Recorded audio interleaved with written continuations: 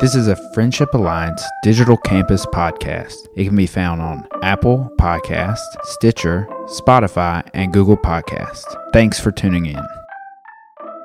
Good morning. We're here to discuss Mark chapter 2, and this is a study that the youth are going through together on Sunday mornings, Wednesday nights, and I'm very happy to have one of the young people here this morning with me, Cheyenne Bivens. Welcome, Cheyenne. Or how you doing this morning? Good. Good. All right. Cool. Well, we are going to just dive right into Mark chapter 2 and talk a little bit about what we're finding and what we're learning, some questions that we're asking, how we're applying it to our lives. But in this chapter, just to give a little recap, Mark tells us about 4 different situations that Jesus is working and living and talking and doing things in that are getting a lot of attention. So he's getting a lot of attention, isn't he? So yes. his fame is growing, and we know Mark just jumps right into Jesus' life and ministry. Mm-hmm. So what has he kind of left out that we've noticed? Did he talk about where Jesus was born? No. He was just getting to the core. Right to the core of the life and ministry of Jesus. Yeah. So, and we've also talked about this little phrase that keeps popping up in Mark here at the beginning, especially in Greek. It's aethos, and what is the meaning of that? Immediately, and then. Yeah, it's like very fast paced. Excellent. Yeah. He's really fast paced, and he wants us to move along to a certain point in the story, and he's getting us there fast. Yep. But in the journey, he is teaching us about who Jesus is, why Jesus came, and that question why pops up a lot in Mark chapter 2. A lot.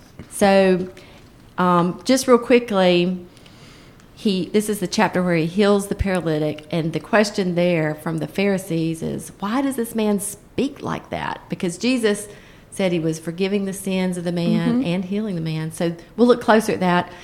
Secondly, Jesus is eating and drinking with tax collectors in this chapter, and the Pharisees ask, why is he doing that, right? And then later on, we'll see. Fasting? Yeah, he should be fasting, right? Yep. According to their opinion. In fact, they fast, and John's disciples fasted. Why is Jesus doing it differently, right? Yep. And then later on, he talks more about that. He's comparing the disciples. And then Jesus, at the end of the chapter, is doing something very unusual with his disciples out on the Sabbath. They're going through the grain fields, and the disciples are plucking the heads of the grain and eating them.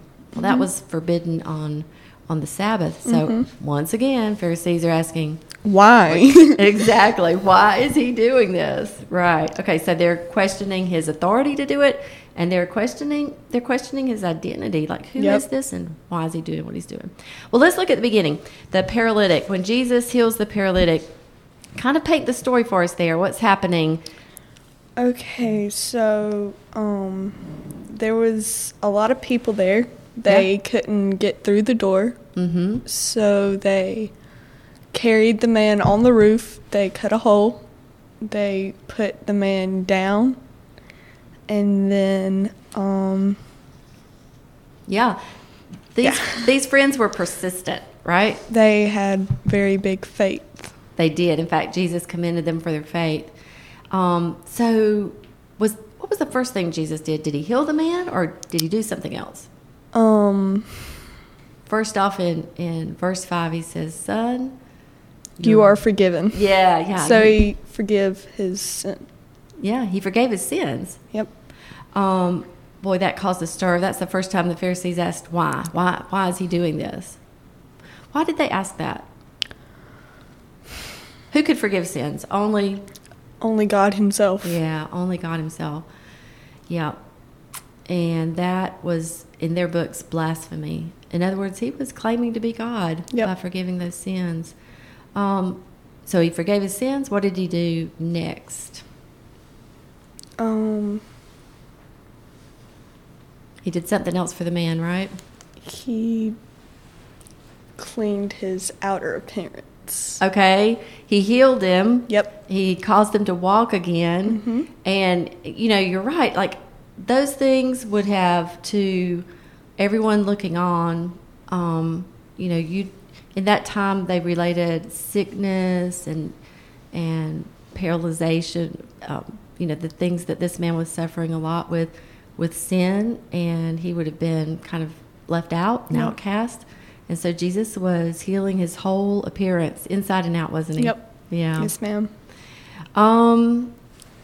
So while we were studying this on Wednesday night, I forget who said it, but you get down to the end of that story, and it says that everyone was amazed and glorified God, saying, "We never saw anything like this." And somebody pointed out, it might have been you, Cheyenne, that attitude is an attitude that glorifies God. When you're able to say, "Never saw this before, only God could do it," if they were really separating this act out from common things. They hadn't seen this before, and so they were praising God. These Pharisees were very very well versed in the Old Testament scriptures, right? Yes, ma'am. There's actually a Psalm 103, that says, "Praise the Lord, O my soul, and forget not all his benefits, who forgives all your sins and heals all your diseases." So it wasn't that strange that they would see forgiveness of sin and a miracle of healing all in the same moment. Yeah. So what do you think they walked away with from that situation? Amazement. Yeah, I think so. I think they were amazed. They had a lot of questions. Jesus was declaring that he is God. What do you think about these friends? So have you ever had any friends that would go to that length for you?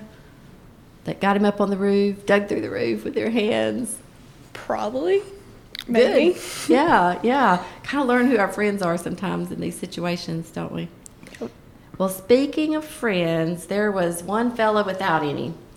Levi the tax collector. Yep. What do you know about him? Back then, people hated tax collectors. They were not liked whatsoever. Why? What's so bad about a tax collector? We all pay taxes, right? Yes. But in that case, who was charging the taxes? The Romans. Right. And Levi was a Jew, and yet he was kind of looked upon as a traitor. Yep. He was collecting those taxes for the Romans. How amazing that Jesus called Levi. That's pretty amazing. It would have taken everybody off guard, wouldn't it? Yeah. Jesus came for everyone. Got some attention. Absolutely. Well, what else got their attention? After he called Levi, he went to his house, and who joined them? Tax collectors and sinners. All right. What were they doing there? They were eating. What? Like just eating? They were eating with Jesus. They were eating with Jesus, yeah. And what was the question the Pharisees came up with there? Why does he eat with tax collectors and sinners? Yeah, when Jesus heard them say that, he responded with this response: "Those who are well have no need of a physician, but those who are sick. I came to call, or not to call, rather, the righteous, but sinners." What do you think he meant?